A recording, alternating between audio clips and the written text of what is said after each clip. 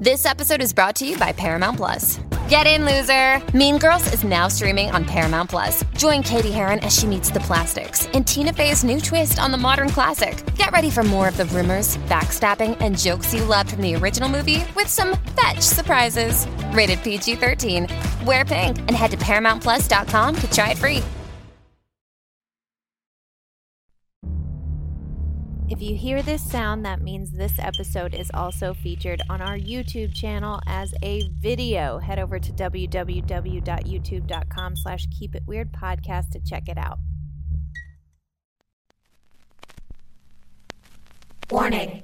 This episode contains foul language, mentions of murder and sexual assault, and we say penis a lot.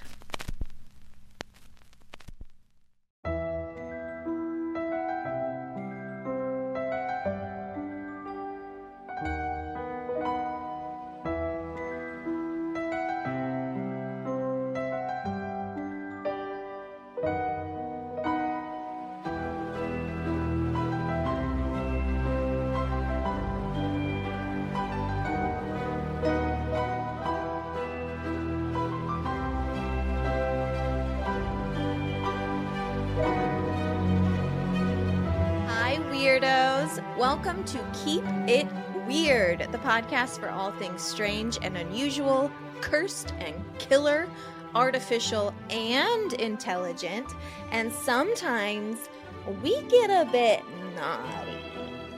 Oh.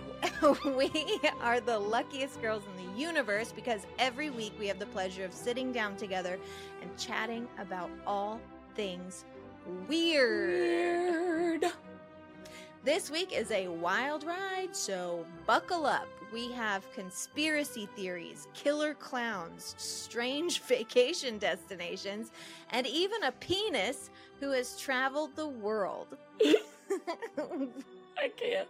We'll be boarding the Titanic, hitting up Chicago while H.H. Holmes' murder castle is still warm, and following a dick from an island in France all the way to New Jersey. So make sure you've got proper protection, look out for carnies, and women and children first. It's time to load these lifeboats and row. My name is Ashley, and this is one of my best friends in the whole world, and my co-host, Lauren. Oh, hi, weirdos. That was the nicest. Hello, weirdos. My sick little baby. My sick little angel. I'm a sick one. Which, as one of the parents at Wilder School today pointed out to me, it was like my voice doesn't necessarily sound that sick because it was like, don't you always sound like a smoker? I was like, yes. Yes, I do. But I'm a little congested, so you're going to hear a stuffy me. But you guys, you've heard us through everything. We have been like hawking loogies on this podcast, so I know you can handle it. We've been a mess on this show, so you can handle a little sniffles. Plus, it's just that time of year, man. Like, we're all going to be sick eventually. Stuffy nose for like 3 months straight. That's just how it goes, you know? Yeah. I know that you had kind of a shitty Thanksgiving. Not shitty Thanksgiving, but it didn't go the way that you wanted it to. Yes. That's what I keep trying to tell people. Like, we are alive. We are fine. Like, I got to sit in a hotel room in San Diego for a little bit, which had like a nice cozy bed and a lovely hotels are great. Shower. Yeah. So it was not the worst ever, but yeah, a little scary. Wilder got pneumonia, which was sad. His little lungs had some crackles in them, but he is okay now. He's been on antibiotics, so he's good. And I'm just stuffy, so all fine. And I did still get to eat. Alex brought me home leftovers because I sent him off to like all the activities because it was his family. And I was like, somebody should have fun. So I stayed in the hotel room with Wilder, but I got some good food. Nice. And you had a great one, relaxing, right? Totally. I mean, we just went down and hung out with my parents, watched a documentary about a cult. You know, the things you do on Thanksgiving. Twin Flames? No, the Cult of Mother God. One. Love has won. Yep. Thank you. Last night in my like sick cocoon, I was watching that, and I just started that, but I watched the last episode, which came out yesterday. Yeah, I haven't watched. How many have there been? There's only going to be 3. So they're so I've watched 2. Yeah, so the third and final episode. The third and final episode aired last night. So I'm probably going to watch that. I haven't watched that yet. when we're done recording. Right after this. Yes, please. Do you remember talking about that on the show? Yes. I couldn't find the episode. I was just telling Amy about this. I could not find the episode where we talked about Mother God. I remember talking about her because I remember talking about how she took so much colloidal silver she turned fucking blue. Yeah. I couldn't find the episode. We definitely did. Okay, yeah, well, we now absolutely did. I need to go down that rabbit hole. But you know, it's one of those things whatever. where it's like, was it a bonus episode? Was it a This Week in Weird on YouTube? But was it a main pod app? Like, fucking who knows? But if anyone's listening to this and you know, please let me know because I want to hear what we had to say about it back in the day. It's the Cults episode. Duh. Like, it's this one with Tyler. We'll find it. That would make sense. Our listener, I'm not going to give your last name, Justine, because I don't know if you want me to say this, but I know Justine. Yeah. Yeah. Okay. Mm-hmm. So she messaged me on Facebook and was like, this is a friend of mine. The series is bonkers. I've heard stories about her old roommate before, but wow. And it's Escaping Twin Flames. Apparently her, one of Justine's friends' college roommate is the woman in the relationship, in the twin flame couple relationship who started the cult. No. And I was like, I can't believe in my lifetime I'm going to meet and talk to so many people who have had close calls or like been this close to cults because they're so prevalent. Wow. Yeah. Oh my gosh. Oh, that's wild. Okay, good note, crazy. Justine. My goody golly. Yeah. That's wild. She said her friend said, like, she always thought this girl was fucking weird. But she definitely didn't imagine that she would start, like, not like an this. Enormous cult. No. What are you going to do? Yikes, bikes. You could start cults with fucking leggings, y'all. Apparently. You can do it.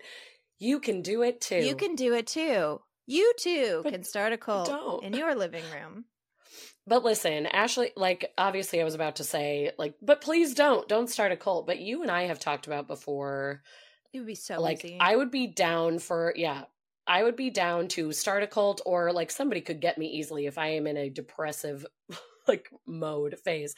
But like start a cult that's like fun. And I'm in, like, what did we say? We were like living on a compound with a bunch of our friends. Totally.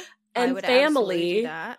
And like going to I don't have to have family. That is so true. Sorry. Families for visiting. Yeah, I love family you can so much. But friends and like having a drum circle and like a community dinner every night. Like I'm here for that. And you know, like the orgies are some people's cup of tea. I'm too tired, but like good for you. Like we could have them. I don't think I could be talked into joining a cult simply because I'm too lazy. I would make it to there's one a lot of meeting. Work involved. Yeah, I'd make it to one meeting and then I'd be like, oh, twice a week? I have to be. Jesus Christ. Absolutely. Yeah, it's not going to happen.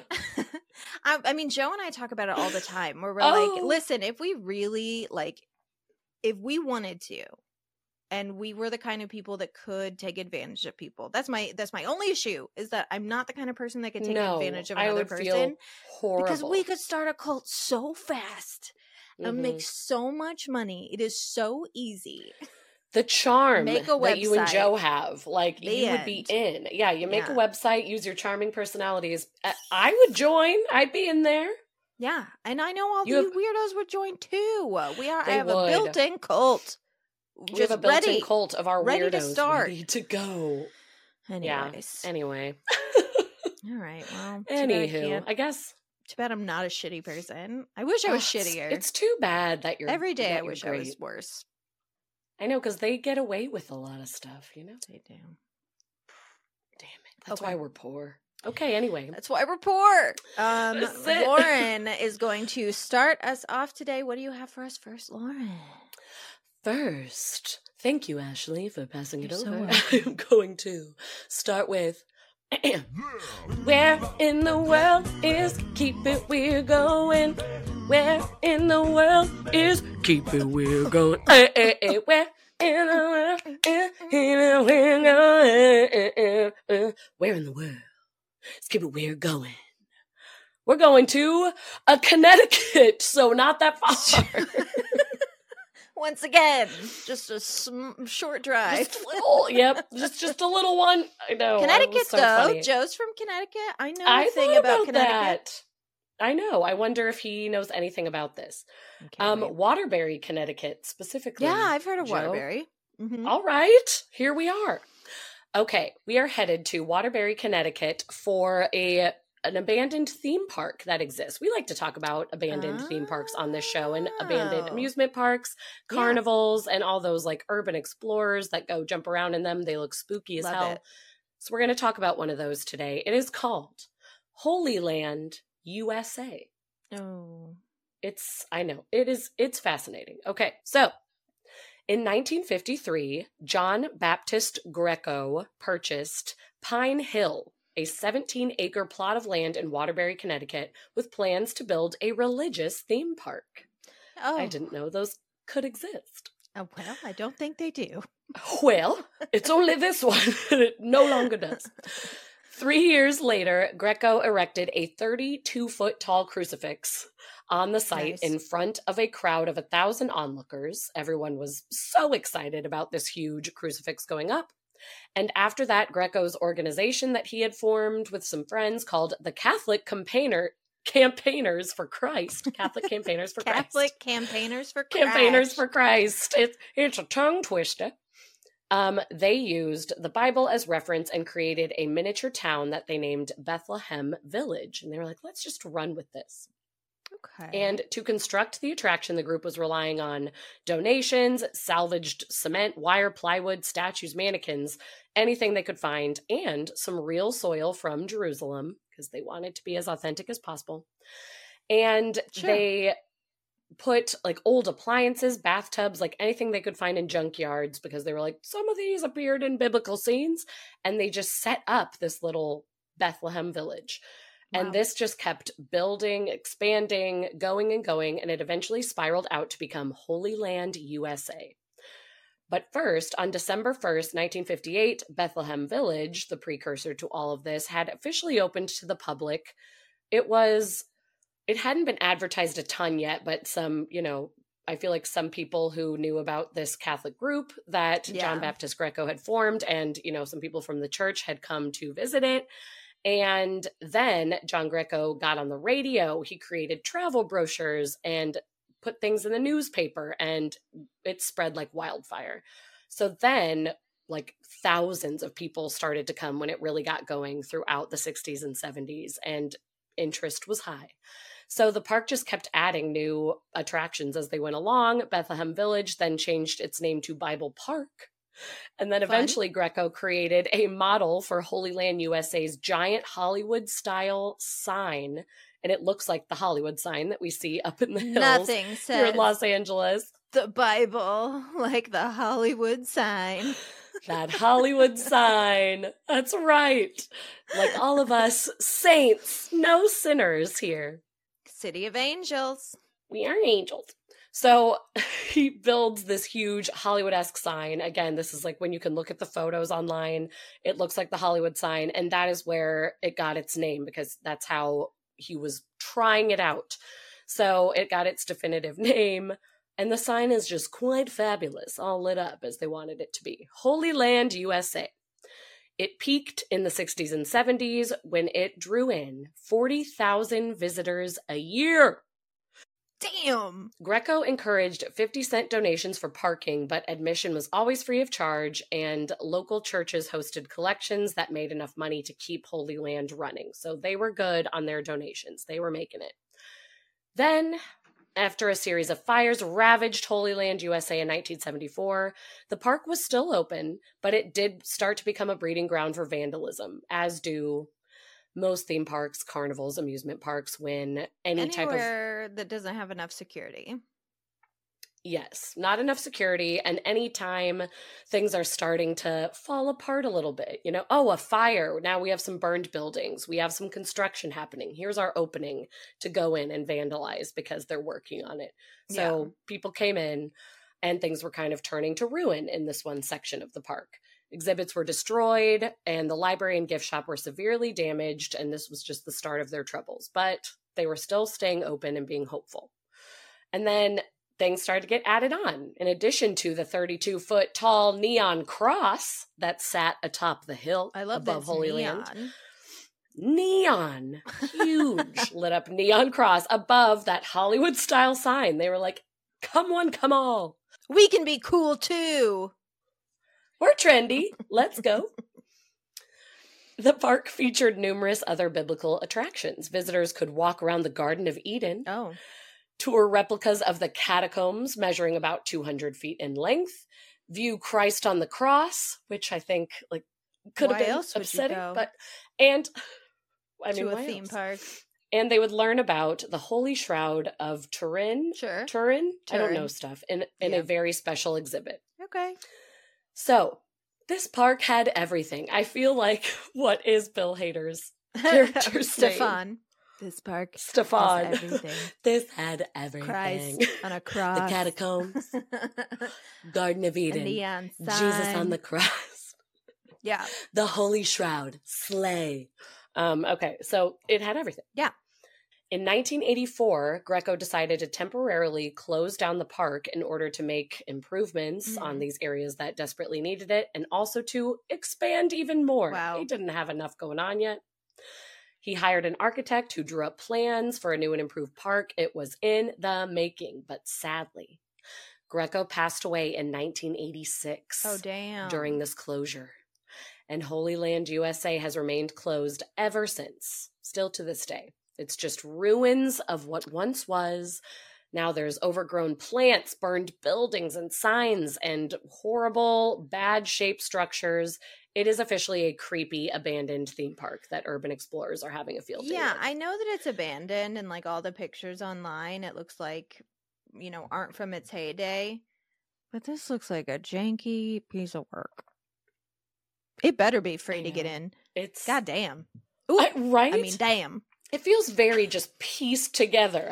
Feels really hodgepodge here. It does. And that it already had kind of an eerie look, in my opinion. So I'm glad you are seeing that too, because they were using, donated and salvaged items. Yeah. But then Christians are thrifty. They are.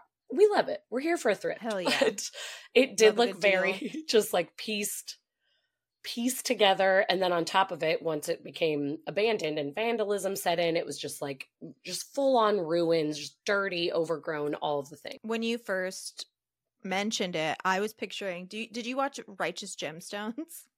Yes, of course. Okay, you know how they have their roller coaster and their little theme park within their compound? Of course. That's what I was picturing. I was picturing no, they had they have style. Yeah, this is different. Yeah, it is different. A little different. Righteous Gemstones, a little bit different. So, Greco dies. He left control of Holy Land USA to a group of nuns. Okay. As you do, along with millions of dollars for repairs and expansion. So, homeboy was making some plans. Damn. And the estimated construction cost totaled about $13 million. So the nuns were like, okay, he left us a ton of money. We can do this, but we do need to hire someone to manage our finances and help us out because... Yeah, because we're just nuns. Yeah, we're nuns. We are women of God, but we don't know what we're doing. So the person the nuns selected had previously helped them build a church. And they were like, we can trust you. You're a financier. We can get in with you. But he turned out to be a crook. He suddenly disappeared and took all the money for the park with him. And it just makes me so sad because, listen, whatever. I have my issues with the Catholic Church because of the way I was raised. I've been burned before, but nuns, I just feel like they are so trusting of everybody. And they wanted to make this man's dream come true of his theme park. They trusted somebody and they were like, we believe you're good because God believes you're good. And then... then he wasn't good. They were swindled. Good lesson for the nuns, though. Good lesson. You cannot trust everybody, and humanity can't always have faith in them. You can't. So unfortunately, they were swindled. And then with a lack of funding, Holy Land just continued to rot and look the way that we see it today.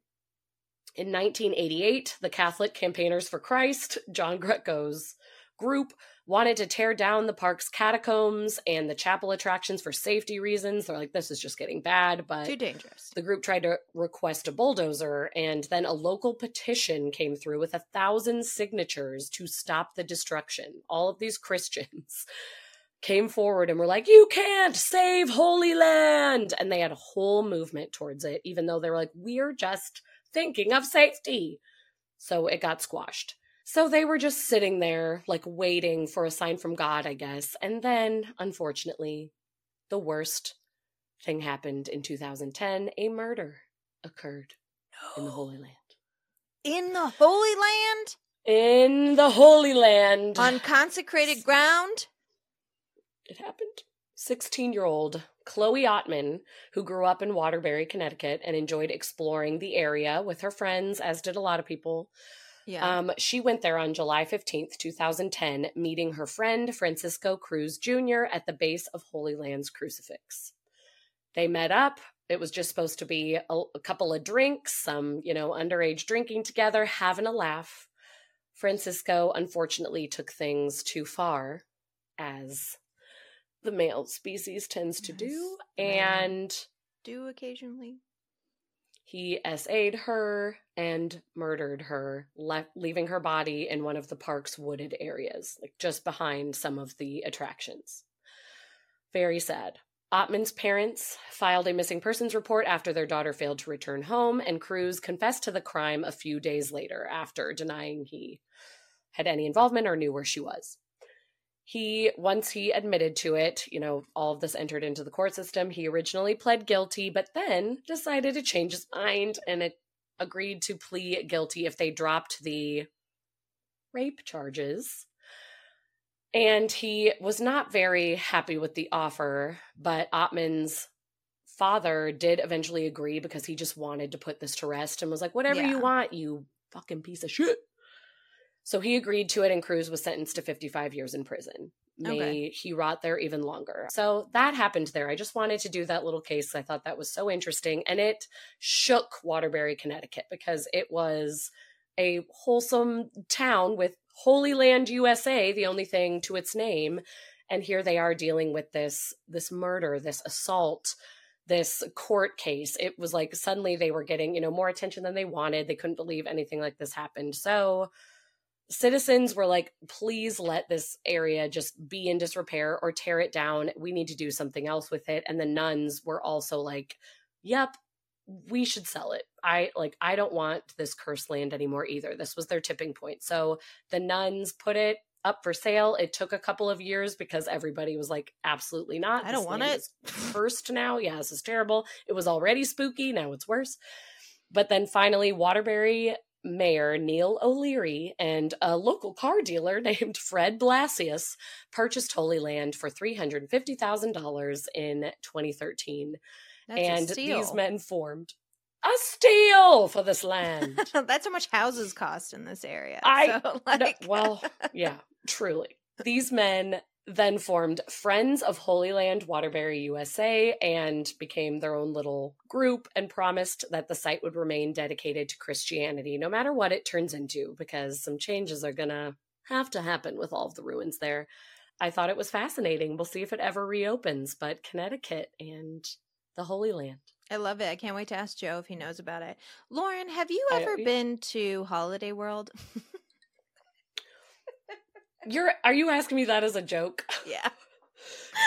I was like, you know how upset it was. You know how I feel about this question. You know how I feel.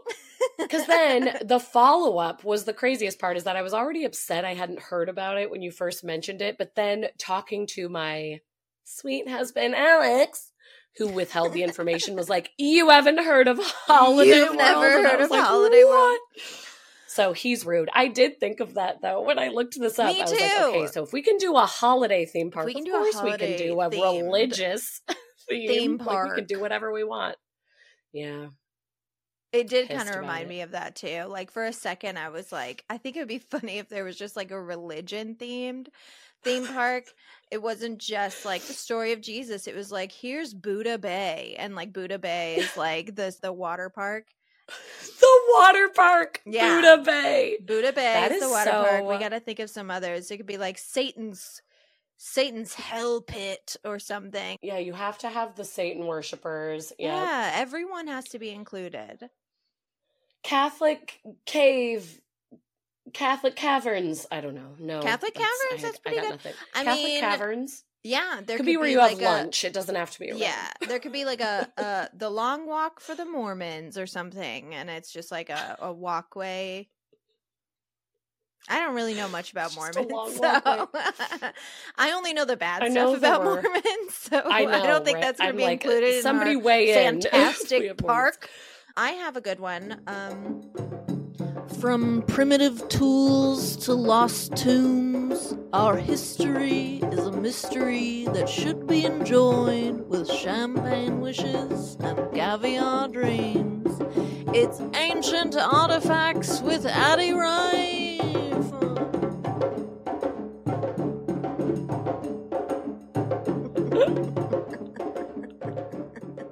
I forgot that was the intro. That's my favorite intro so far. Please know you are so good at the that voice. If you buy a segment on the show, we really put some work into the intros. Like some of our intros are just like, here's a cheer, and some of our intros are just like, here's me whispering. But Curse Crooners and Spooky Songs, hello. There's a whole song. Can we talk about our segment purchasing tier? Because we have slayed Cursed Crooners and lifestyles, the rich and fabulous, as in ancient artifacts. Be like, it's just so good. Today's ancient artifact is actually coming from the 1800s, so it's not super ancient, but it's such an interesting artifact that we have to talk about it. So today I'm going to tell you about Napoleon Bonaparte's penis. Great. I've been wondering where that was, Like Napoleon's penis is in New Jersey. We'll get to that though. Napoleon is why Jersey of all places. Okay, continue. Napoleon is a name on many people's minds lately. The Ridley Scott epic was released last week, just in time for you to watch it with your family on Thanksgiving. I love it. Did not go see it because it is 2 hours and 38 minutes long, and that's against my personal religion. But for anyone who did, I hope you enjoyed it, and also please write in and let me know if they discussed his penis. So, Napoleon, for anyone who doesn't know the deets, Napoleon was one of the most successful generals of the French Revolutionary armies. He was the Emperor of France from 1804 to 1814. He's still regarded to this day as one of history's greatest military leaders. And if you didn't know that about him, you may have heard the phrase Napoleon complex, which I feel like a lot of women are familiar with, because there are short kings and we love them. Love a short king. I fucking love a short king. But there are also short men who are really aggressive and shitty, and those dudes are inflicted with something known as the Napoleon complex, essentially that they use their behavior to overcompensate for their height, which makes them feel insecure. In reality, though, Napoleon, so a lot of people don't know this, Napoleon was probably 5'6" or 5'7", which today isn't like the tallest person, but in the 1800s was completely average. So I was like, that's very normal. Totally normal. But just a little fun fact, why does everyone assume he was so short? Well, cartoonists at the time, I love that we had like political cartoonists all the way back to like all the way back. It started. Then. I think it started in like the courts of like royalty, because they were doing the caricatures. Yeah, they would like share. They would just like share drawings of like the. Oh my gosh.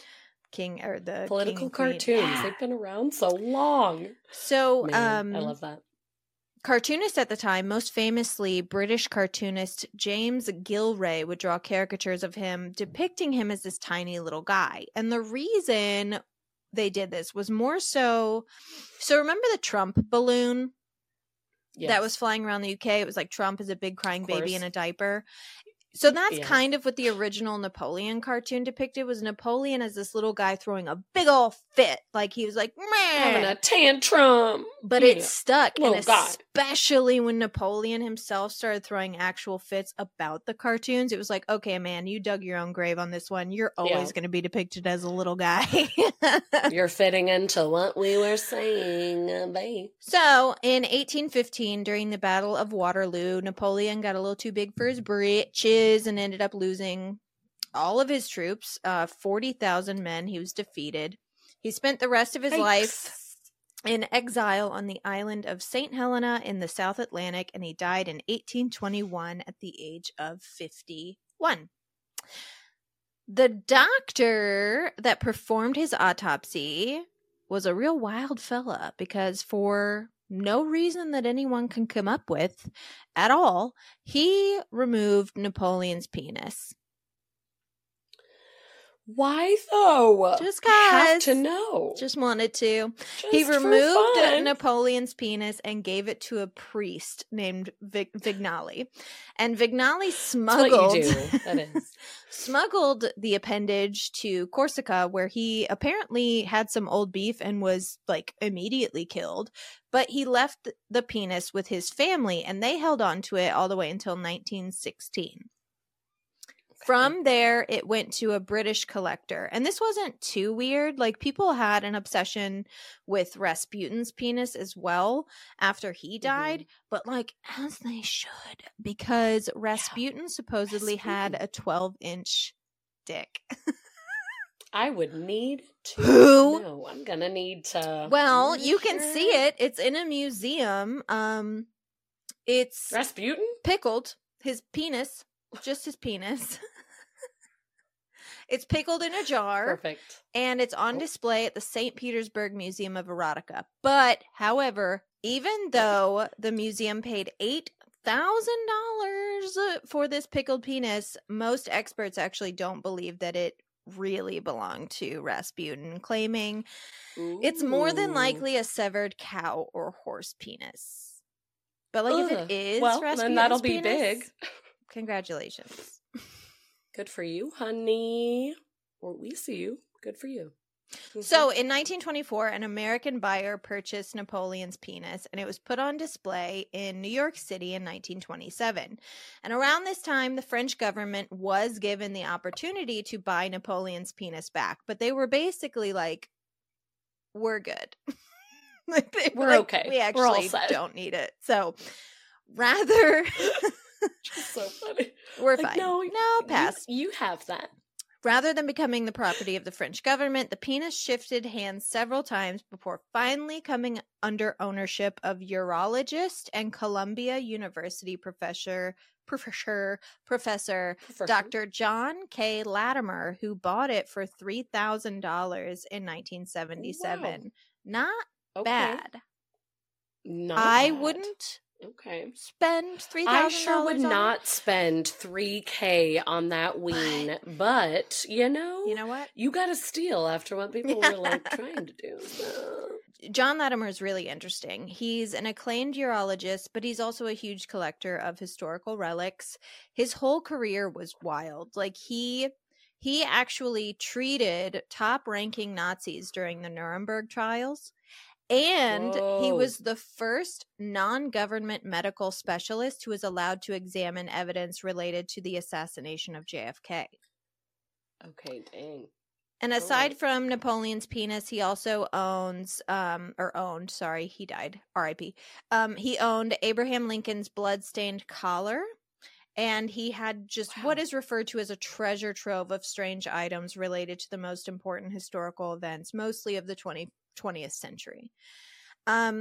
Latimer, this is kind of weird. Latimer was super protective of his Napoleon penis.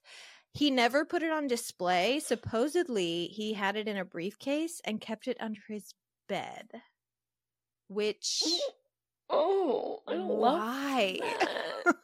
Why did you do that? I have all the questions. Why? I know he under your bed in a briefcase, like a little case. I don't know if it was like a briefcase. Like, okay, there's no right a answer. There's no good answer, but like a special case almost makes it worse. Almost no, makes it worse. Yeah, is if you like got a creepy. case like made for this penis. Yeah. Well, here's the I thing. need a special case for the penis. My pee-pee. I can't. I know he didn't display it and wouldn't show it to people because, according to a quote from his son, he believed that urology should be proper and decent and not a joke, which, like, totally. Penises Yes, of aren't course. funny, Yep. except Yep. when they are. Why are you hiding Except this when they pee-pee under a 100% bushel? are. Show the world. After his You death, are the light of the world. Yeah, you've got to show it. after his death in 2007, his family still to this day owns the penis. And to this day, only about Still. 10 people have seen it. It's never been photographed or filmed.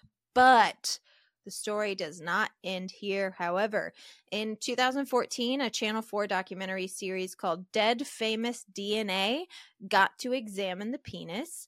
Okay.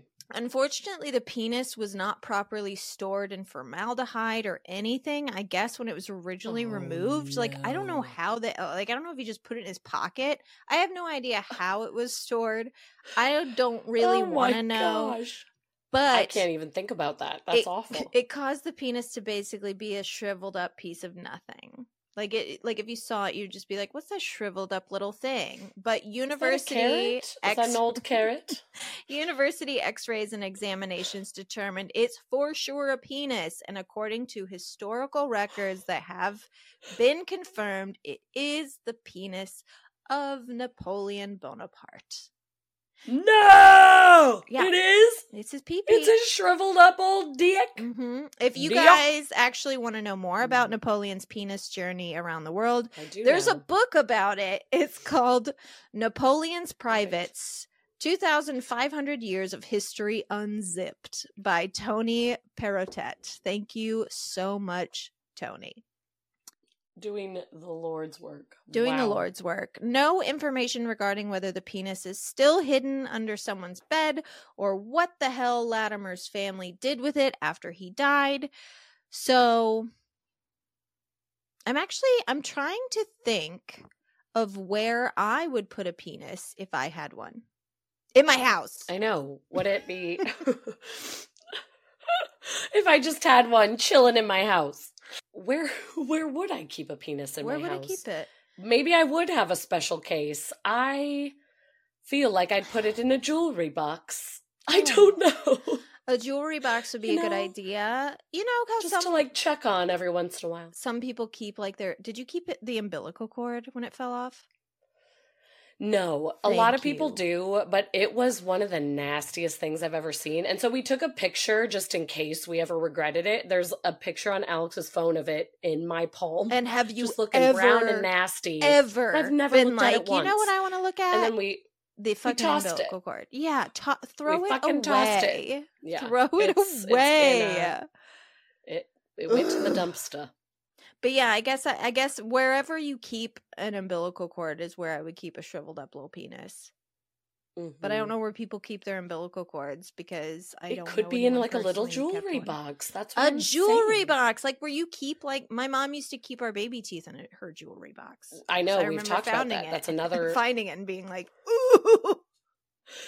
That's another reason I said it, because we have talked about keeping the baby teeth on the podcast before, and I'm like, I know people keep them in like little fancy boxes. Yeah. So I guess that's where you'd keep a penis, and then you just check on it every once in a while. Nope, but it's not for me. No, It's for another. it's not for me. someone else. And that was Ancient It's- Artifacts with Addie Rife. Addie Rye. I have an Ancient Artifacts segment coming up in a future episode, and so I need to get the voice down, and I hope I can do it. Better The practice. service that Ashley has done it. My goodness, I'm gonna have to practice over the next week. Okay, well, I can always sub in. You can tag me in. I know I'll be like, Ashley, introduce this. You may need to introduce this one as well, because I forgot, but I didn't forget my. Oh, it looks like a penis. Hey, It's- that's it's kind of the theme Phallic, this week, it so fits. it's fine. I know it fits. Oh, Here this we is a little better. go. Is it? I don't know. Conspiracy theory. Conspiracy theories. Put your tinfoil hats on. Get your tinfoil hats for this conspiracy. Yes, please. We love a conspiracy theory We on love this it. episode, and Ashley is right. We have touched on it. She knows a little bit of what we've talked about. You all might as well. But Ever heard of the Titanic?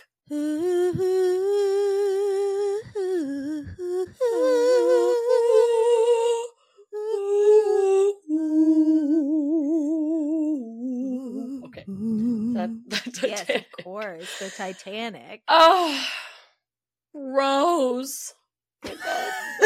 I just can't. Why do we only reference the movie?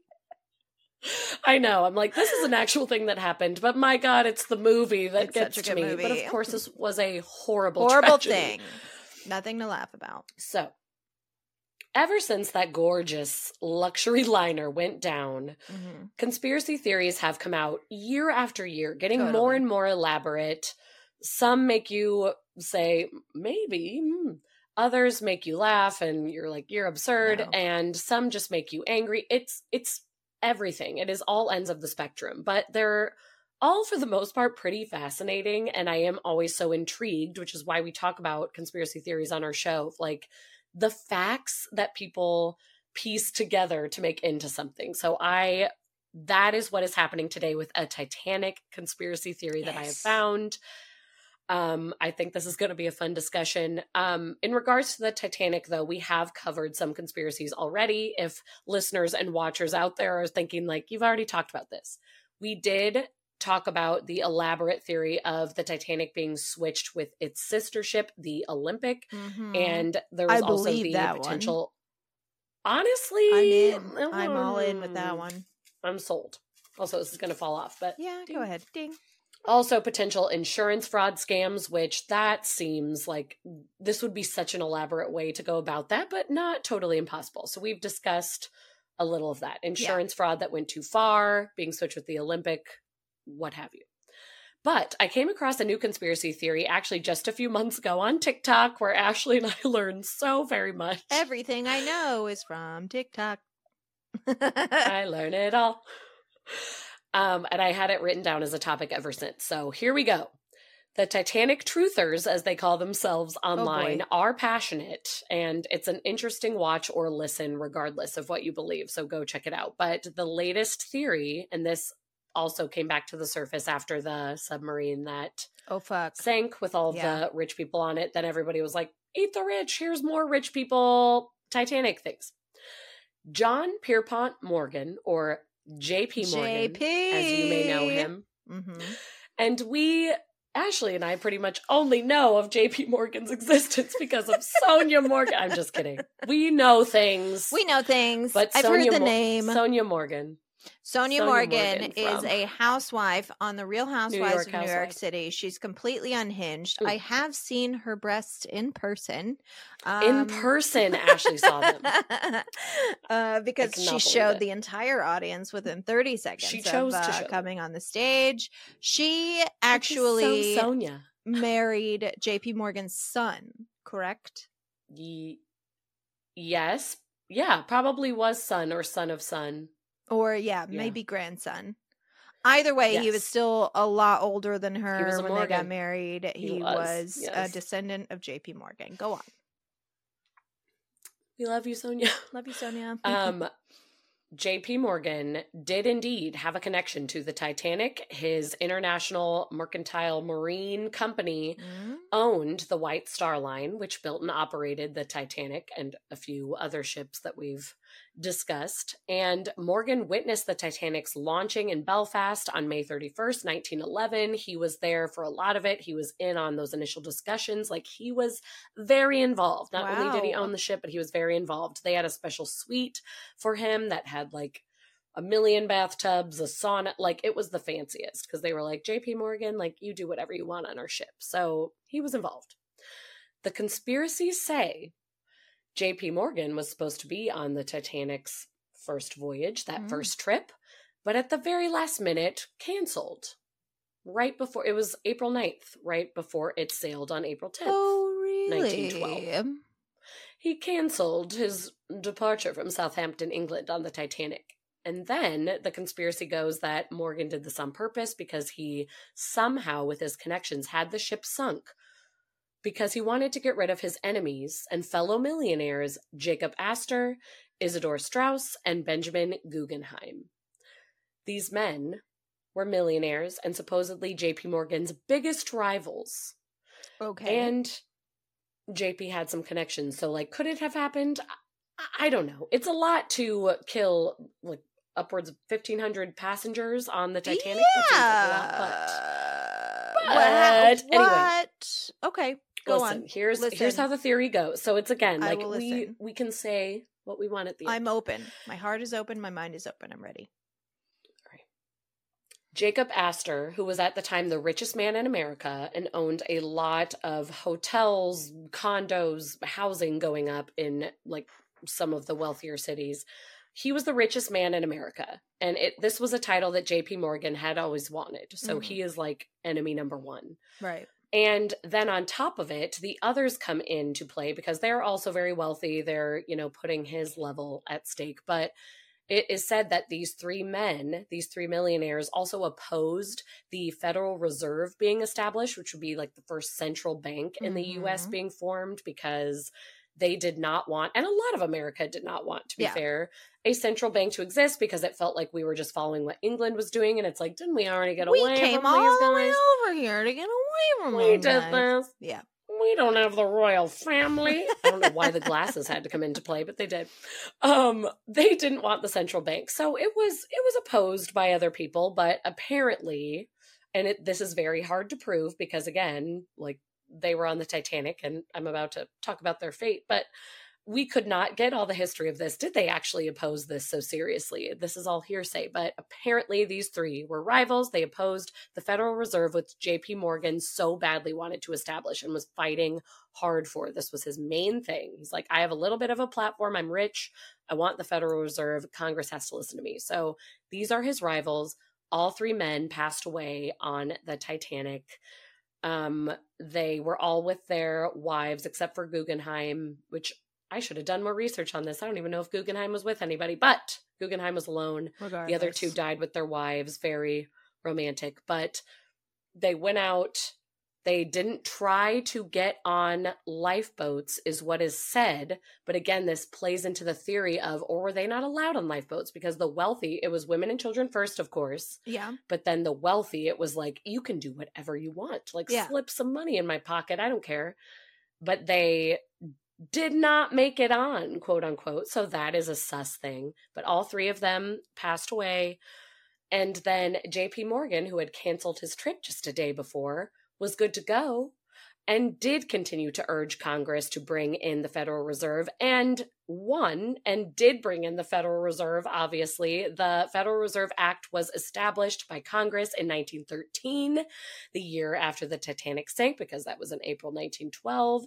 So that's a little sus. And also, what's his toes? JP Morgan canceled his trip the day before the Titanic took off, but Jacob Astor, the main enemy, richest man in the world, bought his ticket the day before, so last minute, and nobody really knows why he hopped on there last minute. So that's interesting. It was like, why the trade-off? Who convinced you of what?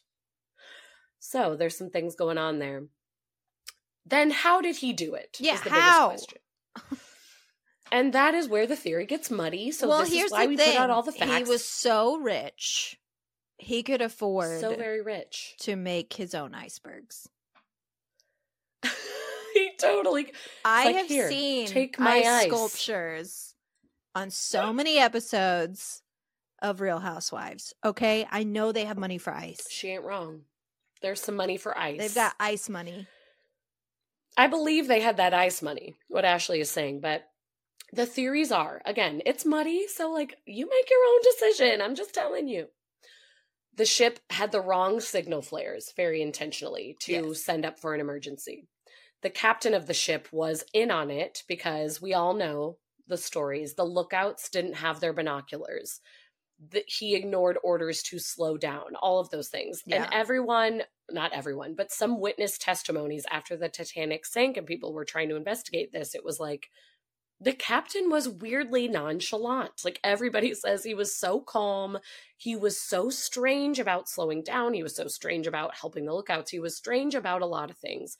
And people believe that the captain was in cahoots with some wealthy players that were involved in White Star Line. Did which the captain could be survive? JP Morgan. No, he went down with the ship like a gentleman. Oh, because he chose to die. As the movie taught us, he was like, I will go down with my ship. But also, that was not just the movie. That turned out to be true, where everyone said, like, he could have easily gotten on a lifeboat. He was offered one very early on, but was like, I will go down with my ship. So, tried and true.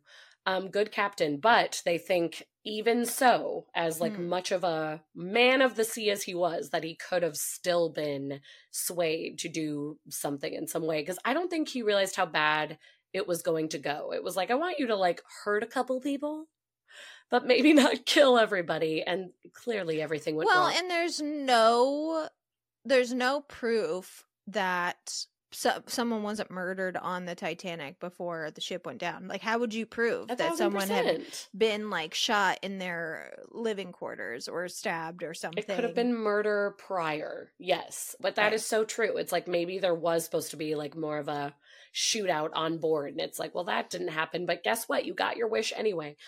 So there's just some fishy things with like the captain being in cahoots with JP Morgan, and like some of the fishy things that he was doing, and like all like the guys getting on later than they were supposed to. JP Morgan canceling last minute because he said, I have to stay abroad. My art dealer is saying like there's an issue with US Customs and he can't ship all of my pieces, so I have to stay here and fix that. Okay. That totally could have been true, but a little like, I don't know, it's a little sus. I can't decide how I feel. And regardless of what happened, we can all make our own minds up. It could be an elaborate murder plot, or simply, as we all mostly believe through history, a horrible, tragic accident. But whatever the case, JP Morgan was a lucky son of a gun because he was alive, did not go on this trip where he easily could have died. And he became the wealthiest man in the U.S. And from all of his urging and encouraging Congress, they did finally pass the Federal Reserve Act in 1913, the year after the old Titanic sank. And basically, he got everything he ever wanted. Wow. So we can't help but be a little suspicious. I get why the questions are being asked. Here's the thing. It seems more to me that he made a deal with the devil, or maybe his art dealer gave him a lamp with a genie inside, and his wish was, I wish to be the most wealthy man in the United States of America. Mm-hmm. No problem. And the genie said, it's a monkey's paw. Can't go on this ride. It's a monkey's paw, because you don't know how you're going to become the richest man in America. No. But wish granted. Wish granted. And then it's like, can't go on this trip because my genie, I can't leave my genie. And this genie over here. Genie told me he gets seasick and he can't get on a boat. That's all I'm saying. I figured this one out. Don't worry, guys. The truth is out there. I got this one. You're welcome. Thank you, Ashley. You're welcome. That's what I'm here for. Okay, so we are running out of time, but I am going to. I know, my God. I'm going to do my last segment. It's a short story. This segment is called Creepy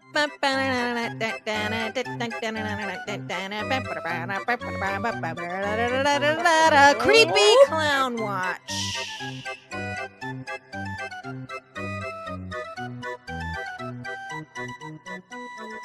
Yikes. It's a new segment. This one sucks. So, is it sucks? Is it one that we needed? Oh, I'm nervous. No. Okay, it's fine. No, it's not. But you know what? It's not the segment we wanted, but it's the segment we need right now. Chicago, 1908. Let's do it. Chicago. The city's still pulling itself together after the World's Fair and the discovery of H.H. Holmes' murder castle and all the horrific things that he was doing there. But a woman named Frances Thompson was found strangled to death and robbed in her home on the 1200 block of South Michigan, which for anyone who is familiar with Chicago today, that would be over by Field Museum, the Aquarium, Soldier Field, etc. Mm-hmm. So that's where she lived. Back then, before, the high rises, this was known as Automobile Row because of the amount of horseless carriages that would line the streets, which is cute. Mm-hmm.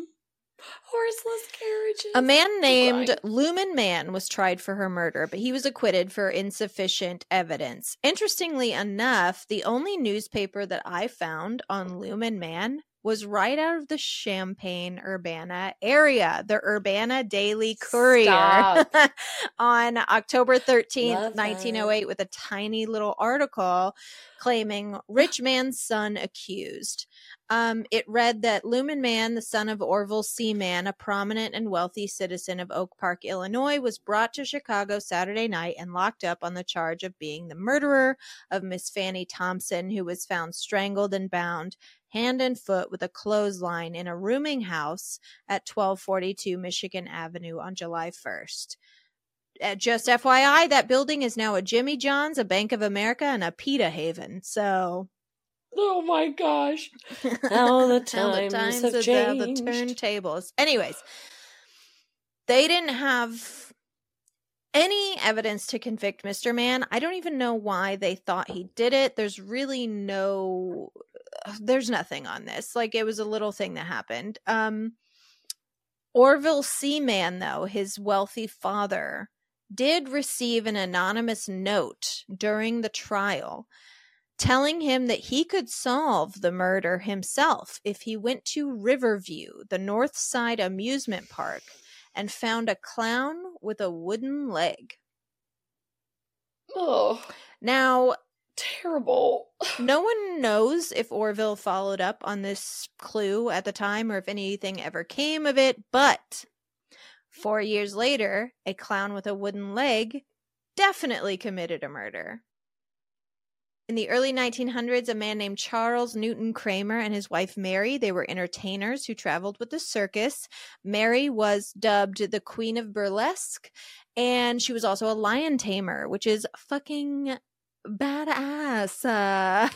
What a bad bitch. You can be sexy and burlesque and tame a lion. Like, are you kidding me? Crush. Charles filled various roles at the traveling shows, but the most popular one was definitely his alter ego of Conway the Clown.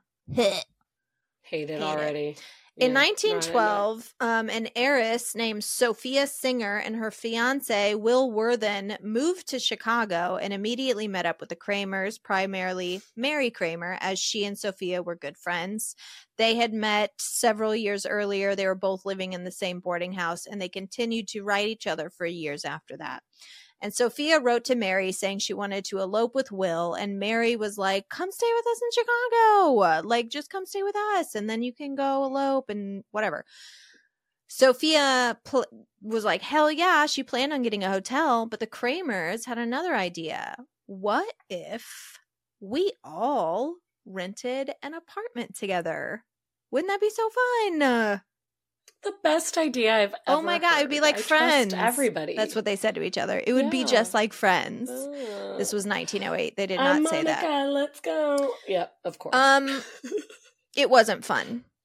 According to Will Worthen, who was actually not in Chicago, he was doing business in Muncie, Indiana. He claims that he and Sophia paid for the room, the food, basically all the expenses. Apparently, Charles Kramer, Conway the Clown, had come from a prominent family and was left with a sizable estate when his parents died. So they assumed... But didn't put in his money? Well, that's the thing. They assumed that he was wealthy. That he had money, and maybe he did, but he was not willing to spend it if he did. Like, he and his wife lived on handouts. They would swindle people. They swindled their own friends. Just like a fucking carny. So... Fucking carny. Just kidding. I mean, I have almost no opinion on carnies. Same, actually. Yeah, positive or negative. I have nothing to say about them. But not even a month into this fun little roomy sitch in Chicago, Will Worthen called and was like, this is not working out. We need to both return home to Baltimore and just like get married and do the traditional wedding. He wasn't trying to be an ass. He was just like, hey, this isn't what we thought. It's not working out. I'm tired of paying for your life as well. But that pissed the Kramers off. They wouldn't talk to them. Like, despite living with them, they just like made the whole environment really hostile, and the couple was ready to just like get the fuck out of that apartment and Chicago. Let me be free. This is toxic. So on October 28th, 1912, Will Worthen headed downtown to do his usual, like, Saturday. I actually don't know what day of the week it was, but it seemed like a Saturday. He headed downtown to do some gambling. He liked to bet on the horses during the day, and then he would, like, bet people in games of pool at night, and then he would come home nice and sauced up for his fiance. It's really sauced up and generous. ready. And that was exactly what he did that day. But when he returned to the apartment that night, the apartment was locked and the keyhole was stuffed with something. So he was yelling and drunk and pounding on the door to have someone let him in, but no one came to the door. And he thought that was really weird. The noise got the attention of the landlady, and working together, they cleared the keyhole. They got into the apartment. And as he went through the apartment looking for his, roommates and his fiance, no one was there. And he ended up breaking into the Kramers' room because he was like, my fiance should be here. He found her legs sticking out from under the bed. And when he pulled her body into view, her face was covered with a pillow. Her hands were tied with a clothesline. And she had clearly been beaten and strangled.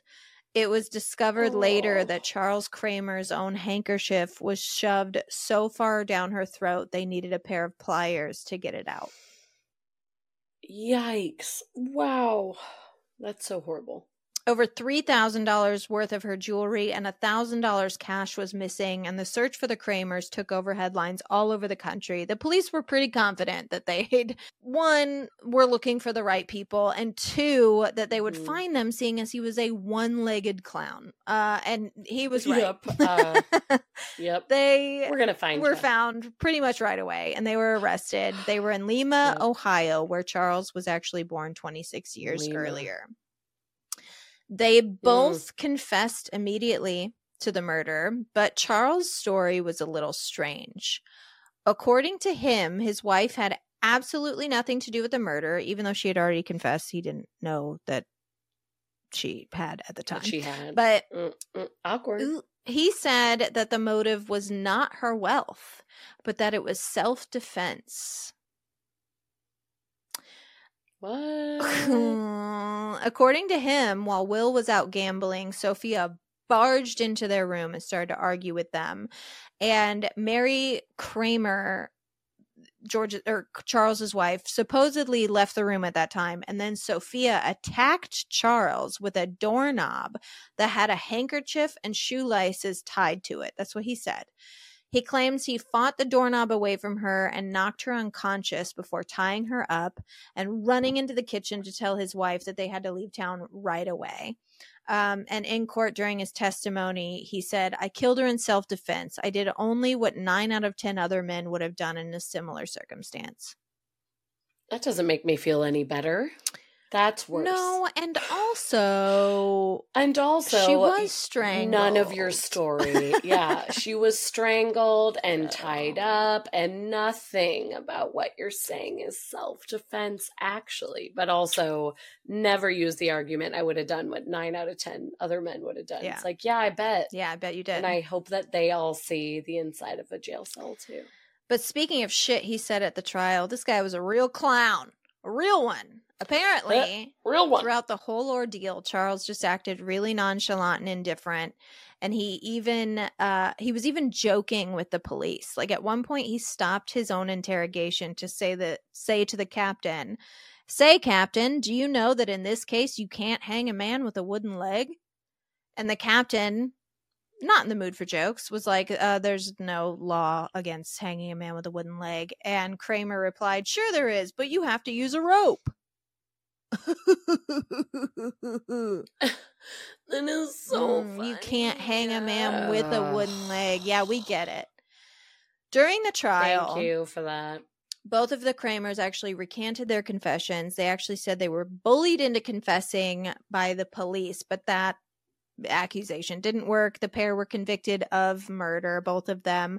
Charles was sentenced to life at the Joliet, Illinois Correctional Center, and Mary was sentenced to 14 years in prison, of which she would only actually serve 1 year.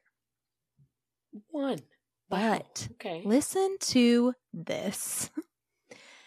As Charles was being led away from the courtroom, he was shouting that he would get out of this, but everyone was like, yeah, bye forever, dude. I feel like we've seen that before. Like, you Goodbye. won't keep me locked up. Well, Yep. that was 1913. And in 1925, he escaped from jail. Oh, When he no. fled the prison farm he was working on, still limping around on his self-carved wooden leg. And he was never found. That's it? He was never found. He was just The gone. very last mention of him in any newspaper that anyone can find is from 1932, when it was reported that his mother was trying to get a judge to declare him dead so she could collect on his life insurance. Sure. No one has ever course. successfully connected Charles Kramer to the original murder in 1908 of Franny Thompson, so that murder remains unsolved to this day. But could the anonymous letter have been leading Orville Mann in the right direction after all? The world All along. will never know. And what happened I to love and Charles hate Kramer? stories like this this because killer clown it's- just got away. On the loose. On the Yeah, loose. So, he's dead. I'm knocking things over Luckily, because I'm so passionate. He's far dead by now. This was a long time ago. Sure. But It's like, if we're doing the math, like, he's dead. But it's like, never found again, just got out of prison. escaped. I can't. Yep. That's so creepy, that and I hate is him. Creepy Clown Watch. Creepy Clown Watch. As you said, the segment, I'm like, I don't want this, but we might have needed it because that story is fascinating. I only want to create a segment if I know that there can be like repeats. There's Yeah, more. there can be more stories. And I know there's more killer clown stories out there aside from Yep. the obvious one. Gacy, I who know, was like, also in unfortunately. Chicago. I was going to say, when you said, like, clown, Chicago, I was like, is she doing John Wayne Gacy? Like, does this Different girl... killer clown no, in but Chicago. It's so real. The Midwest Yeah. and their killer clowns. Yeah. I am sorry, everyone, for our area of the country. But that is all the time we have this week for Keep It Weird. Thank you so much for joining us. As usual, we love you very much. We hope that you are having a great December. It's December 1st, so if you're not having a great December, That's just wait. Incorrect. Can't be. Not only that, we have 3 episodes left in this season, so if there's anything you want us to cover before we get to the end of the season, you know where to find us. keepitweirdpodcast@gmail.com, or you can follow us on social media at Keep It Weirdcast. We're on Instagram and Twitter. I haven't tweeted in a long time. That's unlike you, so I need you to get back on it. You are our only connection to Twitter. X. Oops, sorry. It's not Twitter anymore. You don't tweet. You Ugh. X. It's fine. Also, please consider donating to our Patreon, www.patreon.com/keepitweirdpodcast. It's how we produce this show. And you also get bonus episodes. And you don't get a newsletter anymore. Sorry, but one of the bonus episodes is a newsletter. And actually, Amy and I... The Weird Report. The Weird Report. Amy and I came up with a very fun trivia game that we are going Ooh. to be playing either on our bonus episode in December or on a main pod app. I haven't decided yet. So Okay, if it's on your bonus episode, can can I join at us. least Yes, be there yes, to listen yes, in? yeah. I was like, I love I need trivia. you both. I need you and Amy both. So it's either going to be a main pod I'm in. app or a bonus episode. It is a lot of fun. Sold. If you want a sneak peek, basically, nope, I'm not going to tell you. It's a surprise. Okay. So Ooh, to okay. end our Mm, mm. episode, as we did last time, Lauren and I are actually both going to try to guess the card. If you are watching this episode, you can see what card we are trying to guess before we even guess it. If you are listening in this episode, think to yourself, see if you can guess it. Once again, the shapes are squares, squiggly lines, stars, circle, and a plus sign. Are you ready? I'm going to show the card. Look away. Okay, shutting my eyes. Okay, I showed it. And it's time to relax.